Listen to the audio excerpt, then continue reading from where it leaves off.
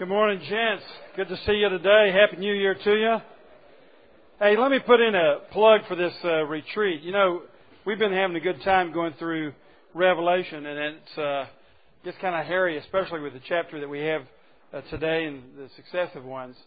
But it's a Bible exposition, you know, and we talk about a lot of important things here, but we're going through the Word of God in sequence and trying to understand a very important and complicated book of the Bible. And we've said here that one of our goals is if we can just reclaim Revelation back to our own Bibles so that it becomes a useful book for us, this will have been time well spent. And I hope that you're getting your book of Revelation back chapter by chapter as we go through.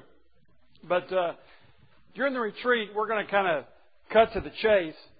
And Rocky and I, what we intend to do is to talk about the key issues that we see men dealing with. You say, you guys are preachers, what do you know? We're talking to you, you get it? No, we have these things ourselves. We struggle. Rocky and I do. And so we don't have to talk to you very much. We just look at our own souls. We know what we deal with as men. We see it in you too. And we have about 5 or 6 things, basically, that we'd like to share with you if you can make it. It's February, I believe it's 11, 12, 13, Abraham Lincoln's birthday. So you just come on out. We'll celebrate old Abe together.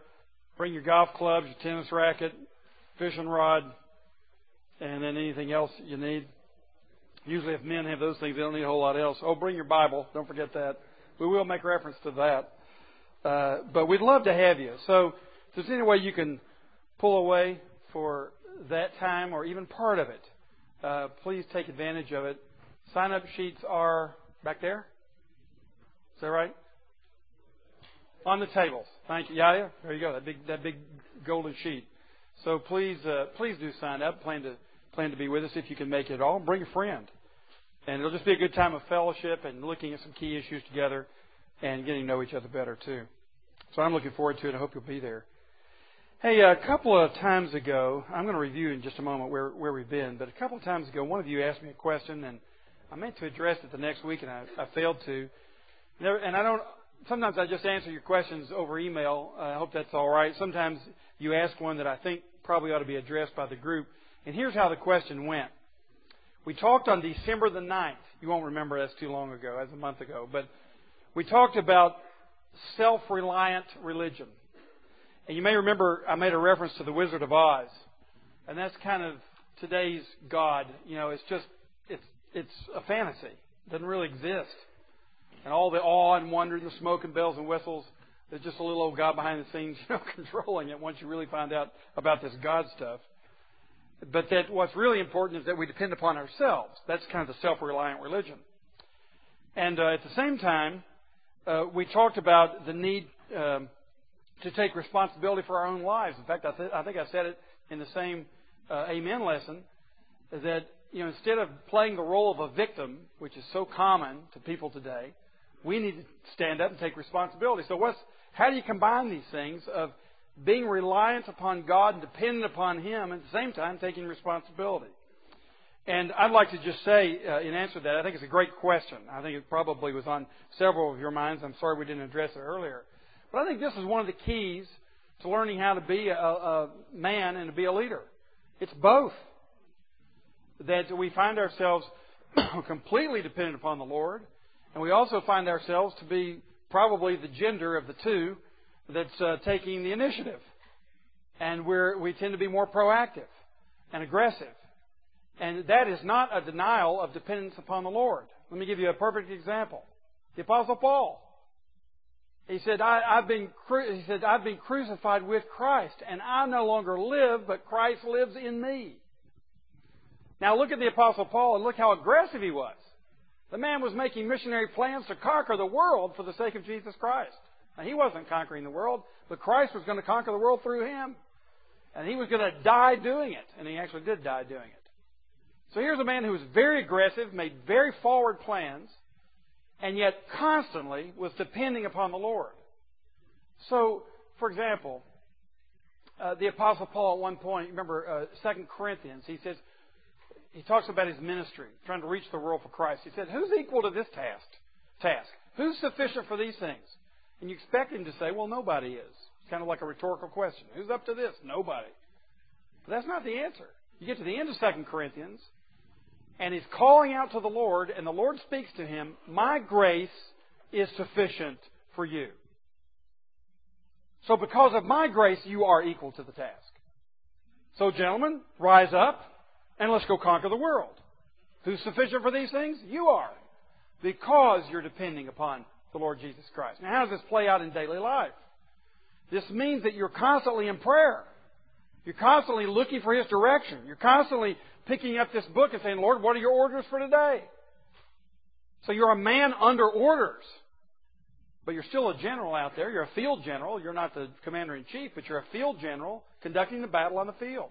And the commander-in-chief tells you what's going to happen. Here's where you get the orders. And then your prayer is communicating back to headquarters. And asking for His help. And asking for supplies. And asking for reinforcements.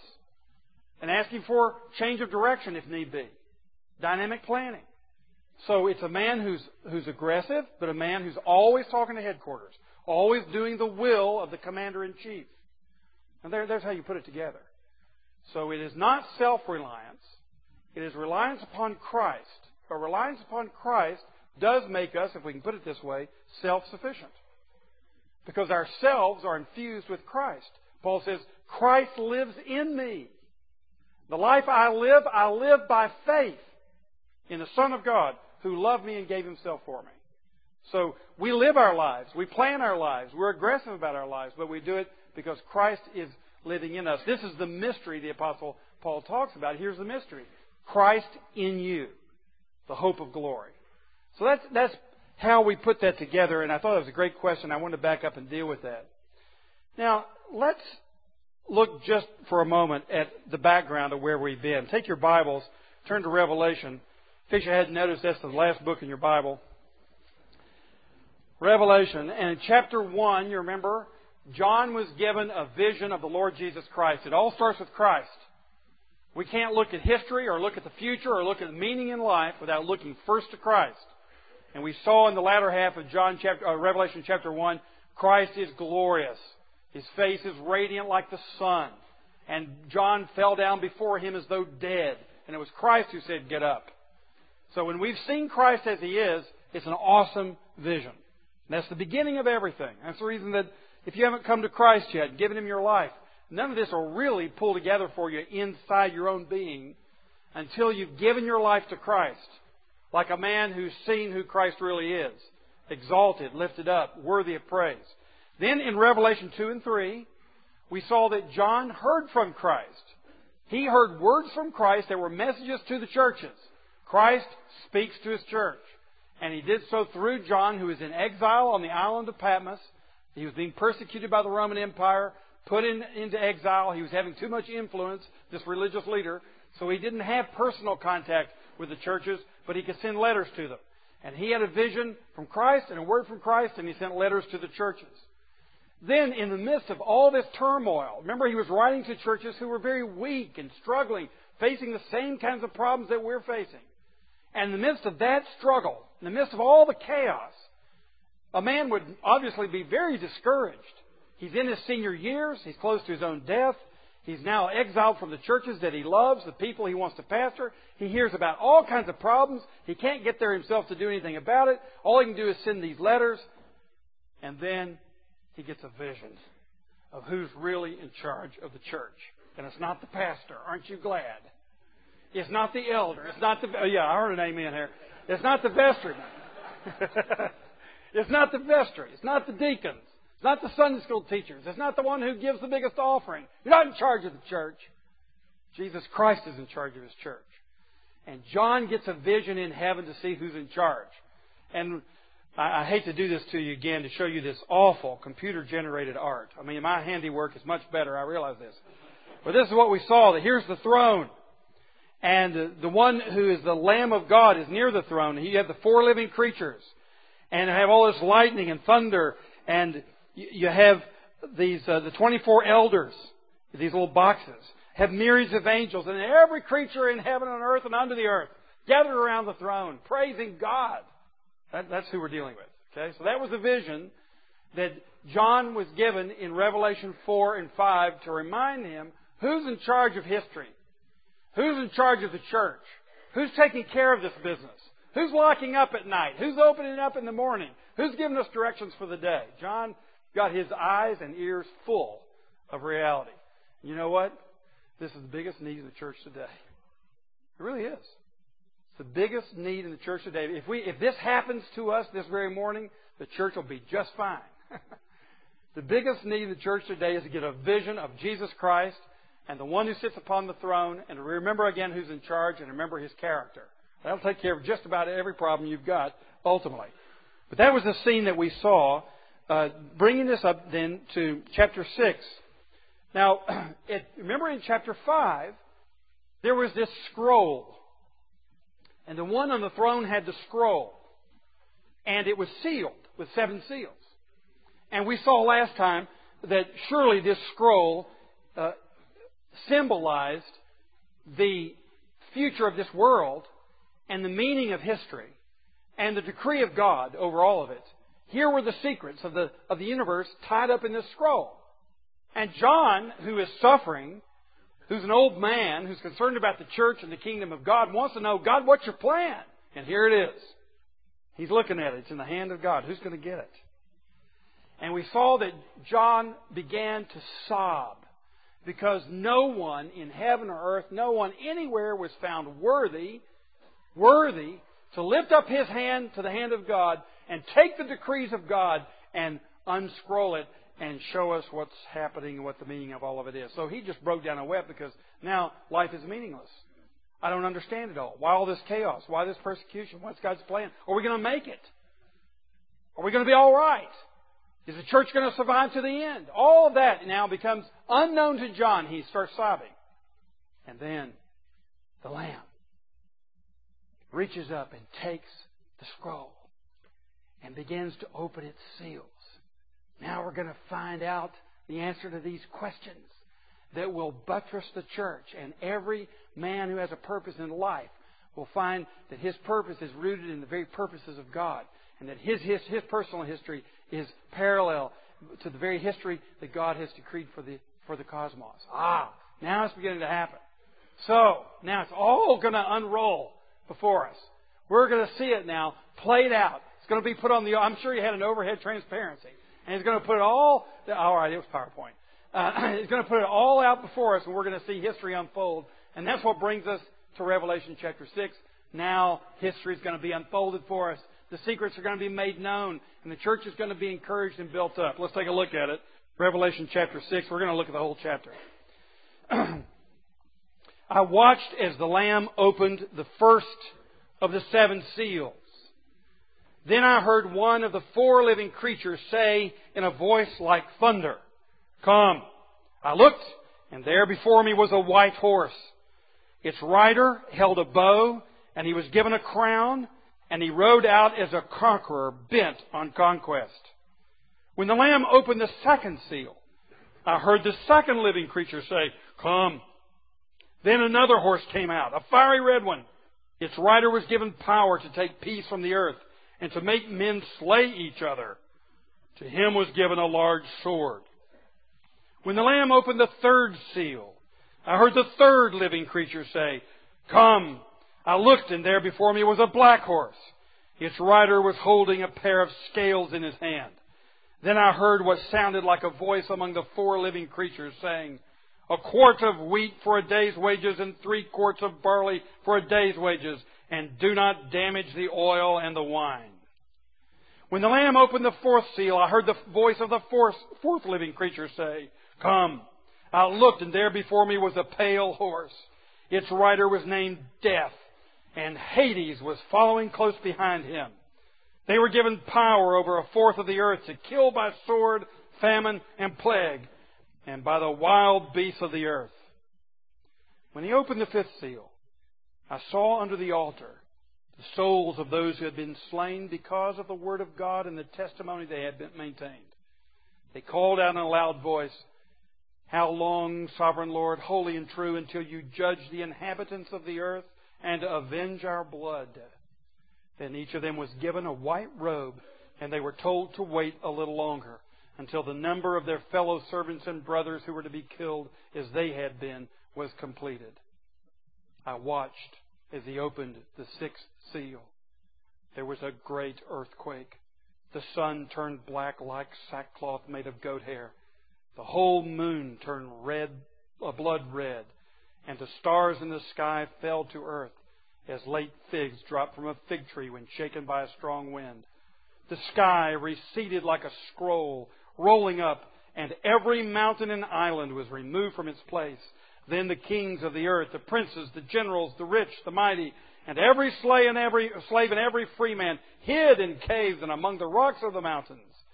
They called to the mountains and the rocks, "Fall on us and hide us from the face of Him who sits on the throne and from the wrath of the Lamb. For the great day of their wrath has come, and who can stand?" Amen. All right. Let's take a little peek here at Revelation 6. How long, Sovereign Lord? First thing I want us to notice is that in the opening of the first seal, we get the first four seals, we get this principle: God rules over this world's chaos. Now notice that the first four seals kind of hang together. You have the four horsemen of the apocalypse, so-called. You have four living creatures saying "come" in each case. You have that four times. Obviously, these four episodes hang together. They have parallels that make that very, very clear. And what we'll be able to see is that the first four seals hang together. The fifth seal has its own meaning, and the sixth seal has a separate meaning. That's how it's going to divide out. So in verses 1 through 8, we've got these four seals. And you're going to see in each of these cases clear evidence that John is picking up that God is ruling over the chaos that we're experiencing in our own day. Now, if you'll back up for just a moment and look at this framework that I put on the tables for you. Four interpretive frameworks for Revelation 4 through 8, or really 4 through 7. Now, you remember a few weeks ago I gave you a similar list that just simply showed the four interpretive frameworks for Revelation 4 through 20. And so this is just picking up on the same theme, and you can compare these two, and hopefully they'll be consistent. And I want to take just a moment to look at this, because just to keep in mind there are different perspectives here. As we, I think, saw a few weeks ago, every one of these frameworks is represented in this room. So, and you guessed or tried to guess which one I was, and we, I think, determined that I'm over on the right-hand side of that column there.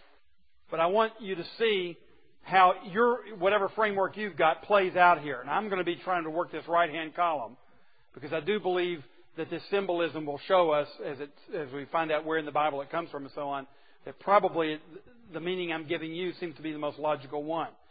But I want you to see that basically it starts with your presupposition.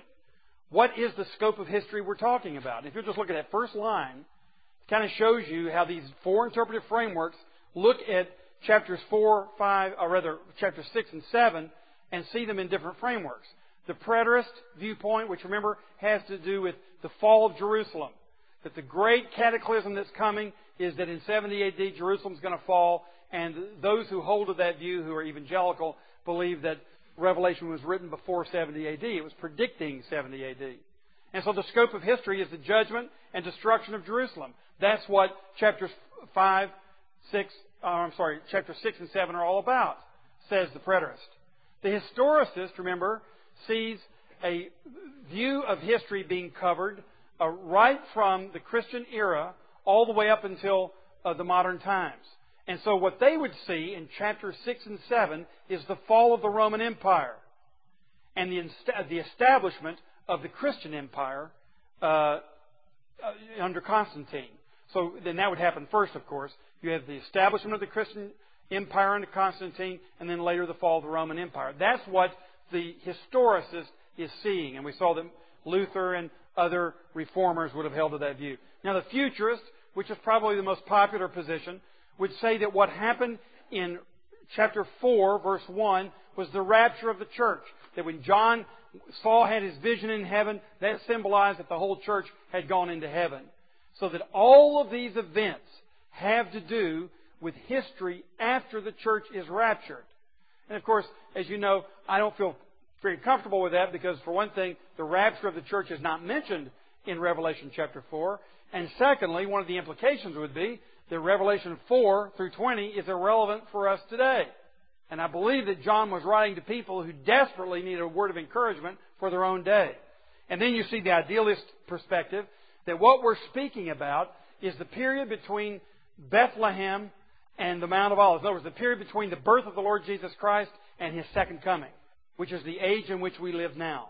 So that the history, the scope of history that's being covered is this period between the ages that we're living in right now, between incarnation and return of the Lord Jesus Christ. Now, those historical frameworks will now set the way that you interpret these chapters.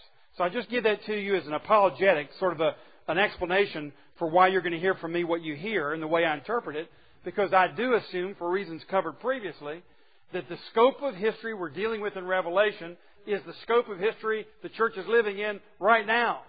Thus, the letters to the 7 churches, the encouragement to the churches to try to build the churches up to face the evil of their own day. So, given that, what we're looking at in the opening of the seals is the unfolding of history from the first advent of Christ until the second advent of Christ. The scope that we're living in right now.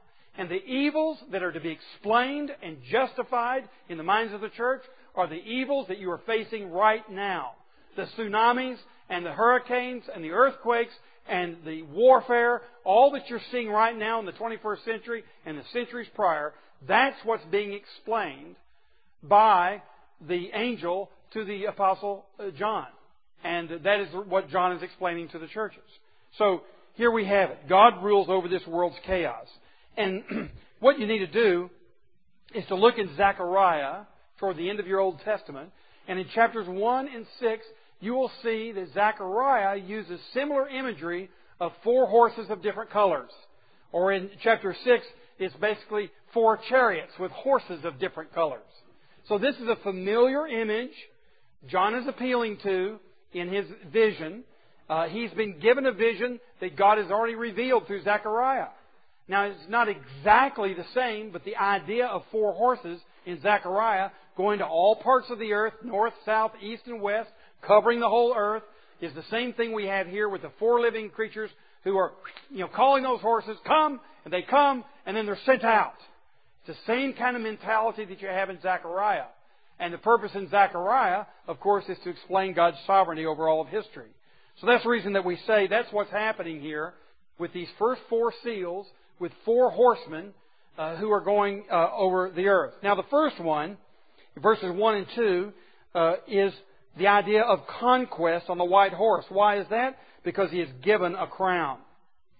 Now, I'm going to put in the column here where we have normally have our verses. I've got here also, you'll notice, Matthew 24:6. And you'll see some other Matthew verses. The reason for those parallels is that Jesus Christ gives what is known as the Olivet Discourse in Matthew 24. It parallels in Luke 21 and Mark 13. And in Mark 24, he goes through the same sort of order. So John is, in his revelation, what he is seeing is completely consistent with what he heard his Lord say that day on the Mount of Olives as Jesus Christ was predicting the end and talking about the struggles and the sufferings of this present age. And see, that's another reason that I'm suggesting to you that the history that's being covered is the same history that Jesus was covering on the Mount of Olives. So we have a parallel not only in the Old Testament, but then with the teachings of our Lord. And what we have here is this first horse. It's a white horse. Now let's look at him. In verses 1 and 2, its rider, verse 2b, held a bow. And he was given a crown. Now what's very interesting, if you look back on this master list I've got here, if you look at the interpretations of this white horse, let's look at that just for a minute. You'll see under the futurist that this white horse and rider is the Antichrist, riding forth to conquer the world. Look what the idealist says. It's Christ. Okay, that's good. At least we agree about something. Now, you can't get more diametrically opposed than that. One says it's Antichrist and the other says it's Christ. Well, I'm going to really shake things up. I don't think it's either one. I think it's just a symbol for the conquests that are going on in the world. The Romans had conquest. The Greeks had conquest. Persians had conquest. Egyptians had conquest. There are going to be more conquests after that, including conquests of the British Empire and the French Empire and others. And this is just simply a symbol of those who are going through the world to have conquest. And people who are under that conquest are saying, what in the frit is happening here? Somebody's invading my land. In fact, you know, the Israelites had that question when the Babylonians came and invaded and had conquest over them. What's the meaning of this? Has the world fallen apart? Has God let go of the steering wheel? And what John is seeing in this vision, no, God didn't let go of the steering wheel. This is God's steering wheel. Who gave this man the crown? He was given the crown by the four living creatures or by God Himself. So you don't have conquests happening in history that are mistakes or accidents or things that surprise God. What John is seeing is that God is ruling this world, including even its evil. Now this raises some big problems. Big problems. Turn with me to Habakkuk. I know you probably won't find it. You'll be rooting around while I'm talking about it because you're not going to find it. I'm not sure I'm going to find it. It's in here somewhere in the Minor Prophets. Micah, Nahum, Habakkuk. There you go. In my Bible, it's page 829. I don't know about your Bible. Habakkuk. Habakkuk's got a complaint. And you see in chapter 1, verse 2, he's got a complaint. He says, how long, O Lord, must I call for help, but you don't listen? Okay, so here's the complaint. Things are falling apart around here, Lord. Church is getting pretty bad. People are sleeping with each other, don't belong to them in marriage. They're divorcing, and they're having kids everywhere, and they're cheating each other, and they're not showing justice to the poor, and they're not taking care of the alien. Things are bad down here, Lord, and I've been complaining about this a long time. I'd like to know where you are. So God says, okay, I'm going to show up. And I'm going to answer your prayer. I'm going to send the bloodthirsty Babylonians to wipe you out. That's not exactly what I had in mind, Lord. Now look in chapter 1 at his complaint. He says in verse 12, here's his second complaint. Okay, the Lord answers his first complaint. Now Habakkuk's not through complaining. This is a good Jewish man. He's got a dialogue with the Lord. Lord, I got to talk to you about a few things.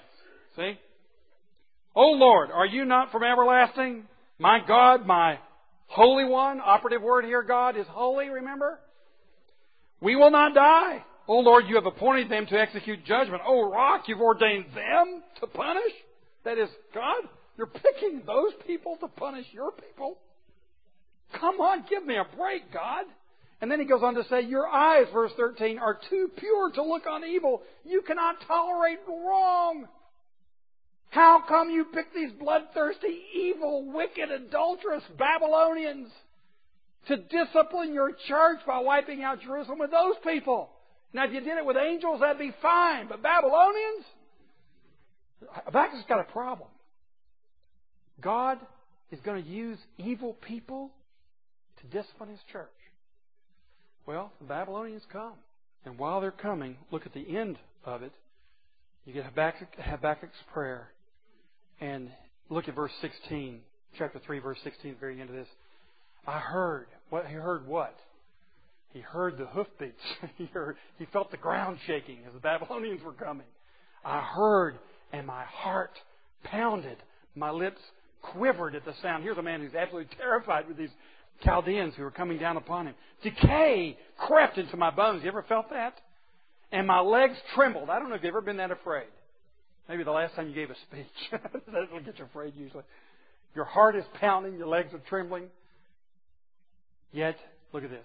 I will wait patiently for the day of calamity to come on the nation invading us.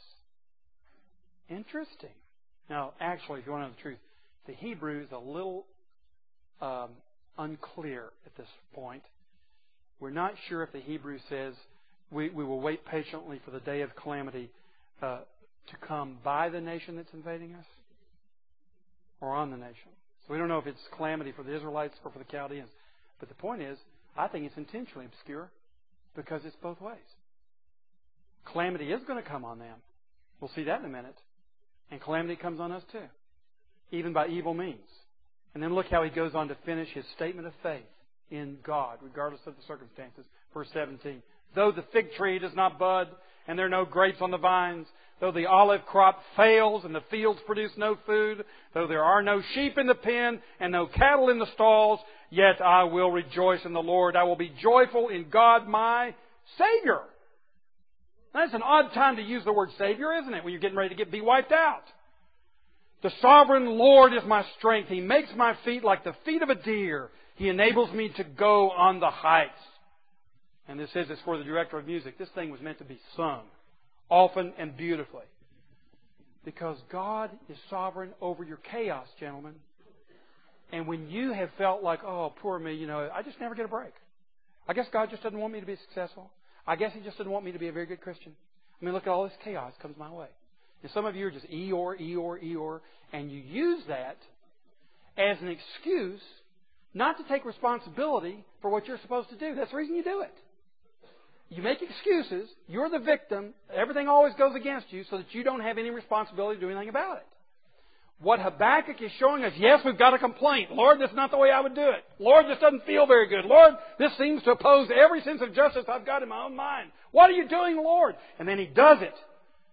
And he explains that he does use evil and he controls evil even to discipline his church, and he's in charge of it. And the Chaldeans are going to get the comeuppance one day. But meanwhile, we're under that discipline. And there's our statement of faith. Though the fig tree does not blossom, and there's no fruit on the vine, no sheep in the pen, no cattle in the flock, or in the fold, or whatever we call cattle, herd, whatever it is. No money in the bank, no job to go to. Yet I will rejoice in God my Savior. Why? Because He controls the universe and He happens to be my God. So what John is learning early in the midst of a persecuted church and a persecuted life, an old life that seems to be slipping away without connection to God's purposes, is that there are purposes and He is in connection to it. Then you see even violence is the same way. The red horse is a horse of violence. And what do we see there? He's given power. You say, what about all this terrorism? It just seems to be the absolute antithesis of God. How can this be explained? Well, I don't know. Some things are inexplicable. How do I explain these people taking each other's lives? Apparently no justification whatsoever. I don't know. It's hard to explain. But we do know this. God controls evil. What was the most evil thing accomplished on the face of the earth? Think about it. When was the most wicked, violent moment in all of the millennia of history? Yeah, the cross of Calvary. There was the one man who lived a perfect life and deserved not to be mistreated, deserved not to face violence, and he was put to death in an ignominious way. There was the worst case of injustice in the history of the world. And what are we told about it? It was by God's set purpose and foreknowledge that he was handed over to wicked men. Now, if you want a problem, there's a problem. The worst case of injustice. Now, if God appointed that moment, you can be sure that in your moments of injustice, they've been appointed for you. And if you lose an arm or a leg or a life, it's been appointed for you. You know, I can't help but when I just look in the news and look at our young men walking the streets of Baghdad and Kirkuk and other places, Mosul, just to being thankful to God for them and their bravery. And there are a lot of things going on in this world. A lot of Americans are accomplishing right now, but those guys are really sticking their necks out. And with all the controversy that we have politically about whether this battle should be going on in the first place, there's some guys out there that are putting their lives on the line to prosecute it. And you know, I just pray for those men because this is a great time for them to get in touch with their Savior. And to know that, you know, if you're in Christ, it really doesn't matter. You know, God has appointed your day and the way you're going to go to. but you need to be sure you're in Him. And the fact of the matter is, we're all in danger. That maybe their schedule has been escalated a little bit to face death for some of them. But look, guys, you're going to face it too. It's just a matter of time. And the same question is pressing upon all of us. Is the God of this universe your God? And do you know Him in such a way that you know that whatever's appointed for you, it's ultimately for your good and ultimately for your glory? We'll see how that works out in the end. But here the point that's being made is this violence is coming out of heaven. It's not that He's the author of violence, but He's calling that horse, whistling up that horse and sending it out and giving them power to make men slay each other. Do you see the language here? It's pretty explicit. So, what's the meaning of this? How does this all work out? Well, you look in Job. First chapter of Job. All of Job's evils come because God says to Satan, have you considered my servant Job? And then Satan goes and does the dirty deed. And God restrains him. Satan cannot take Job's soul. That's what God says. You can take everything else. And He does. His health, His children, His wealth. What's the point of all of it? Well, you get to the end of Job, and Job is faithful, remains faithful to the Lord amidst all the evils that confront him. And you know all the debates that go on, the debates about a good God and an evil world that go on between Job and his friends. His friends are saying, Job, it's got to be your fault. And Job says, no, not my fault. And they're both wrong. The answer is, God's the Lord of all of history. And Job has that opened up to him at the end of Job. And then what happens?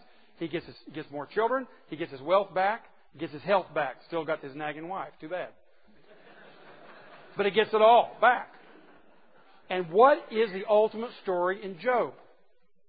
The story is that God's glory is vindicated in His servant Job, because no matter what happens to Job, as Job says, though He slay me, yet will I trust Him. And Job trusts Him through all of his difficulties, and then ultimately Job is vindicated, and more importantly, God's glory is vindicated, God's sovereignty is vindicated. That's the story of Job. It's a drama about God working through the evils of history to accomplish His ultimate good ends for His own glory and the welfare of His people. And it's hard to see that when you have boils all over your body like Job did. It's hard to see that there's any purpose to this. But what Job shows us is the purpose is that there's a drama going on. You're the play actor, and the angels are looking on, and they're saying, doesn't matter what you do to this guy, he's going to honor the Lord. Boy, that salvation stuff that God's got, it must be powerful. Look, it preserves a man even in the midst of that difficulty. And the real play, the real drama that's going on is to display the glory of God's grace in keeping His people through all evils. But the subplot is that God's in control of all of it. So it's very clear here as well as elsewhere in the Bible. Then thirdly, you get the black horse, which is famine. And these things are going on now. There's violence in the world. There's conquest going on in the world. And there's famine going on in the world. I was reading, I don't know if any of you read The Economist, but I'll usually pick up a few articles in there from time to time. I was reading that this past week, and I just saw this about how the whole idea of an American meritocracy is really being brought into question in Europe. The Americans like to say, well, we don't have these royal families and legacies, and it's every man for himself, and the best always rise to the top, and it's a meritocracy, rather than an aristocracy. But the Europeans are saying, well, hang on just a minute. In the United States, in 1979, or if you take the incomes of U.S. citizens from 79 to 2000, okay? The lower 20% of income in the United States grew by 6.4% in 21 years, okay? So the lowest 20% income-wise in our country grew by 6.4%. Do you know what the top 1% grew by? 184%. Get this. The top 1% in 1979 made 133 times what the bottom 20% made. And in 2000, they make 189 times what the bottom 20% make. Doesn't sound too much like a meritocracy, does it? In 1979, the top CEOs, top 100 CEOs in our country, made 39 times what their average workers in their companies made. And in 2000, they made 1,000 times what an average worker makes. The top 1% in the U.S. earned 20%. The top 1% earned 20% of all the income in the U.S. last year. And the top 1% own a third of our country. Now, what that shows is that the trend is toward impoverishing the poor at the expense of the rich. Look at the text. And I'm saying to you, I think this is a judgment of God. Just that simple. Look at this, because I look at the text and you'll see what I mean. He says, when the Lamb opened the third seal, I heard the third living creature say, "Come," and I looked, and there before me was a black horse. Its rider was holding a pair of scales in his hand. Okay? Now, what are these scales for? Well, here you get it in verse 6. I heard what sounded like a voice among the four living creatures saying, "A quart of wheat for a day's wages." Okay? So you want to make some bread for yourself? Take you a quart of wheat. You know how much it's going to cost you? Your whole day's wages. Keep reading. And 3 quarts of barley for a day's wages. Okay, so you got a wife and a kid. You got 3 mouths to feed. All right, 3 quarts. Not wheat. We're going to get a little cheaper here, boys. We're going down to barley. So you can feed your family with barley. How much is it going to cost you? A whole day's wages. You can forget rent and clothing and everything else. But then look at this. Do not do damage to the oil and the wine. We're going to preserve the specialties for our upper classes. We're not going to charge them a whole lot for their champagne and their caviar. We're going to keep supplying them what their precious little souls need for their daily life of exquisite behavior. But for the poor, it's going to get more expensive all the time. I'm sure you won't mind. A little heavier taxation to be sure we take care of the top 1%. Now, you say, where's all this stuff coming from the U.S.? I say, John is learning where it comes from. It comes from the throne of God who is judging our own country. We have a lot of ways of thinking about how this country is being judged. You can look at the sexual immorality in the country, and I'm telling you that too is a judgment of God. We're being handed over. Decade by decade, being handed over. Romans chapter 1. It's an act of judgment. When wicked people get handed over to further wickedness, that's God's judgment. You see, He's in control. It's not as though the world is going to be able to throw off their chains and say, no longer is God going to rule us. We're going to have our own way of living here. No, all they're doing is making their life more miserable and bringing self-destruction and ultimately bringing the judgment of God. That's what John is learning. Don't worry about it, boys. He's going to take care of all this. And don't worry about the poor getting ripped off. You do your part and you support the poor. By the way, talking about the poor for just a moment.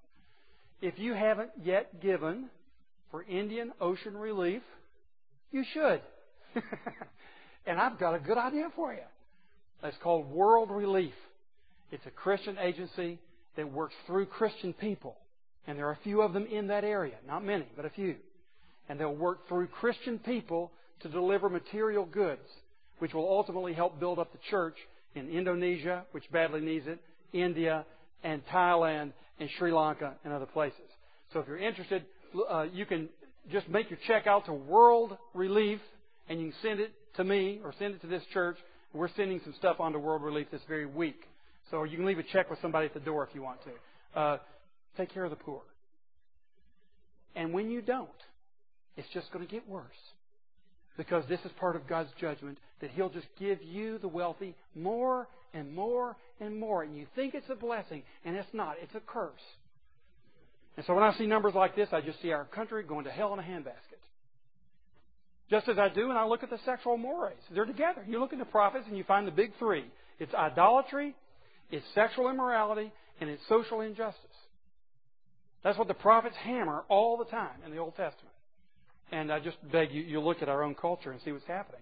But the point John's getting here is, hey folks, it's not that God's not in control anymore. He's in control. Probably more than you want. And then look at the fourth seal. Here we get death. It's the pale horse. Now, folks, this is kind of awesome. Look at verse 7. You have this, they call up and say, come, and look before me is a pale horse. Now look at the rider's name, Death. And look at his partner, Hades. Say, hey, pal, what's your name? My name's Death. And this is my friend Hell. These are Hell's angels right here, pal. I mean, these guys are rough. And what they're bringing is death and destruction. Look, they got it all in their hand.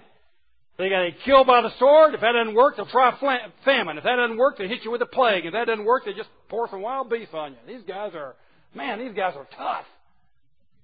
All the evils you can think of in this world are kind of piled up in this one. And death and Hades, these pals who are going around the world.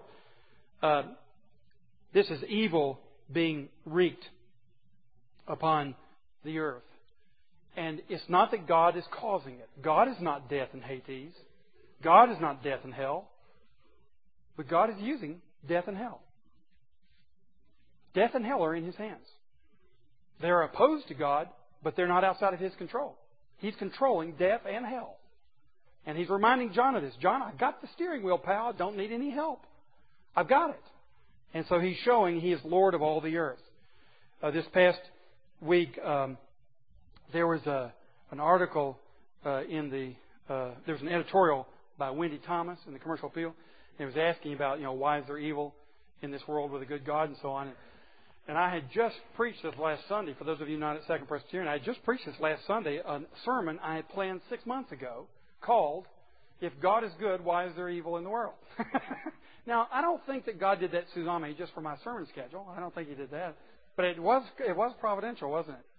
So I just preached on this, and we got up that morning and looked at the paper. My wife said, do you think you ought to just send a tape to Wendy Thomas?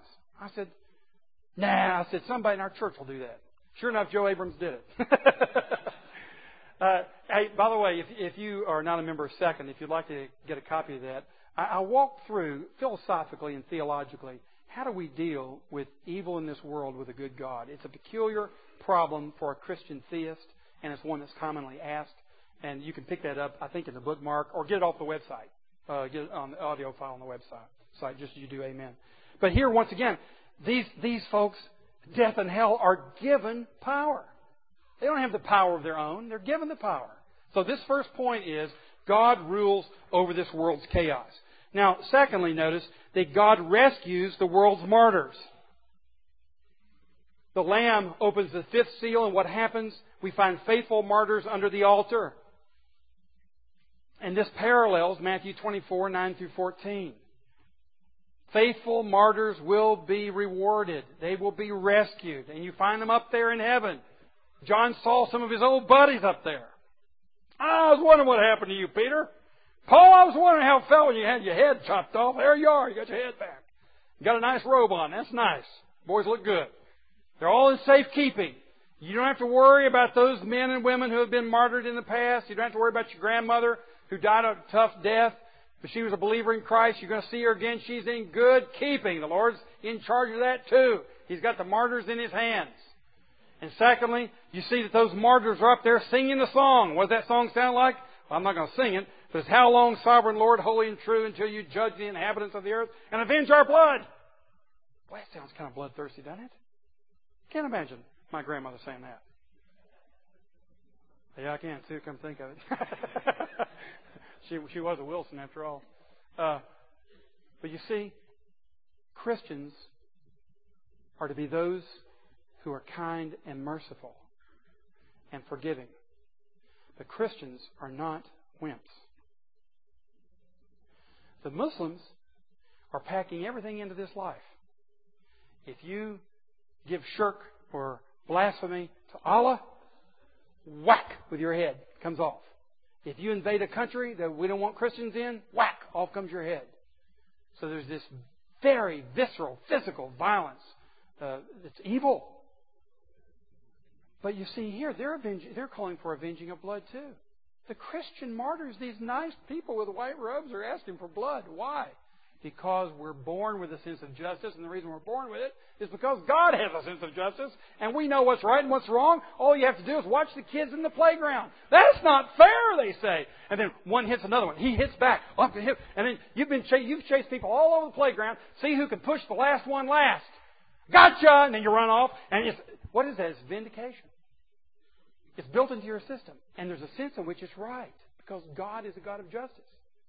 And these martyrs are saying, we didn't get justice in that life down there. God is saying to John, hang on, pal. The key to the Christian life is not that we give up on justice. It's that we have a long view. We've got a big God. And He's going to handle things. And you may not believe it yet, worldling, but when you give the church your worst shot, you got lots worse coming back at you. And what does He say to the martyrs? Okay, put on your white robe, and they're told to wait. Sounds like my mother. Just wait. Just wait. Be patient. I've not been known to be patient in my life. I heard that lesson a lot. And here you get it in Revelation. They're just told, hang on. Keep singing your song. I'm glad you want this world to be brought to an end and for justice to be displayed. That's a good thing. Justice is going to be displayed. Hang on. Why hang on? Until the other martyrs join you. Why hang on? Because I haven't gotten all of my people yet. So yeah, you want to see justice displayed. You want to be vindicated. That's a good thing. It's going to happen. But you've got to wait until the Lord does all of His good work and calls in all this people from around the world, this world of chaos and pain. And then we'll be ready for the sixth seal, which is exactly what we get. And in the sixth seal, you see this thing is awesome. God returns to this world. And it's exactly what you get in Matthew 24. Look at the cosmos. It quakes. And what you're going to see in all that quaking in verses 12 through 16 are all these Old Testament parallels. John's he is seeing everything that was predicted in the Old Testament. The earthquakes, the sun turning black, the moon turning blood red, the stars falling from the sky splitting, the mountains and the islands moving, and men hiding and saying it'd be better to be covered with rocks than to face the face of an angry God. All in the Old Testament. All these images coming out that are images of the last day when Christ returns, when God brings judgment. And then you see Christ avenges at the very end, and they say, who can endure the day of His wrath?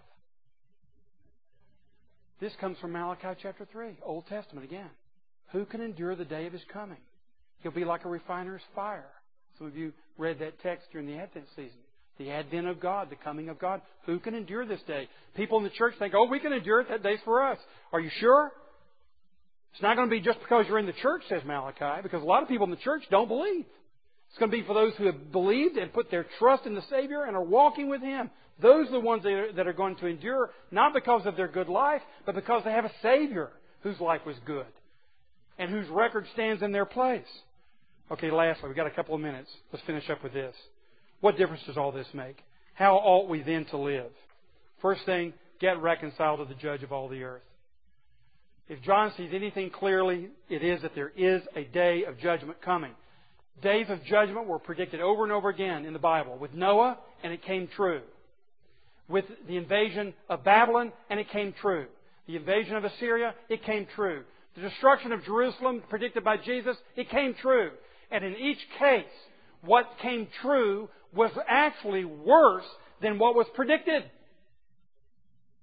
You go through each one of those and you'll find the real event was always more severe in more vivid detail than what was even given by the prophets. And so I'm saying to you, what we're given is a picture. Don't think for a minute it's overstated. So get reconciled. Secondly, start living in the right light of this reality. Get your hope up. Doesn't matter what your circumstances are. God's in control. He's got the steering wheel and He's got the end in view. Thirdly, encourage others to do the same. If there's a fire that's going to take place, we get people out of the building. If there's a tsunami, we send help. If there's a judgment coming, we get people ready for it. Fourthly, we join the chorus, How long, sovereign Lord? Call for Him to come. Come quickly, Lord Jesus. We want to join the martyrs. Come, Lord. Avenge yourself and your great name and avenge your people. And we'll be told, put on your white robe and hang on. It's going to happen. Then lastly, don't get too worked up about your persecutions. Doesn't mean that you're a wimp. It just means that you're wise. And that you know a secret. And you begin to feel pity for those who are persecuting you because you're a Christian. They're the guys who are in real trouble. You are noticed, loved, cherished, protected, and God has a glorious plan for you. Now you say, why shouldn't this unbelievably gory scene strike terror in every believer's heart? Come back next week and I'll tell you. Let's pray. Father, we thank you for your word. Thank you for revealing Jesus Christ and your sovereignty over all of history and the end of times to us, your poor servants. Help us to live in the light of these things today, throughout this week. And we pray all of this in Jesus' name. Amen. God bless.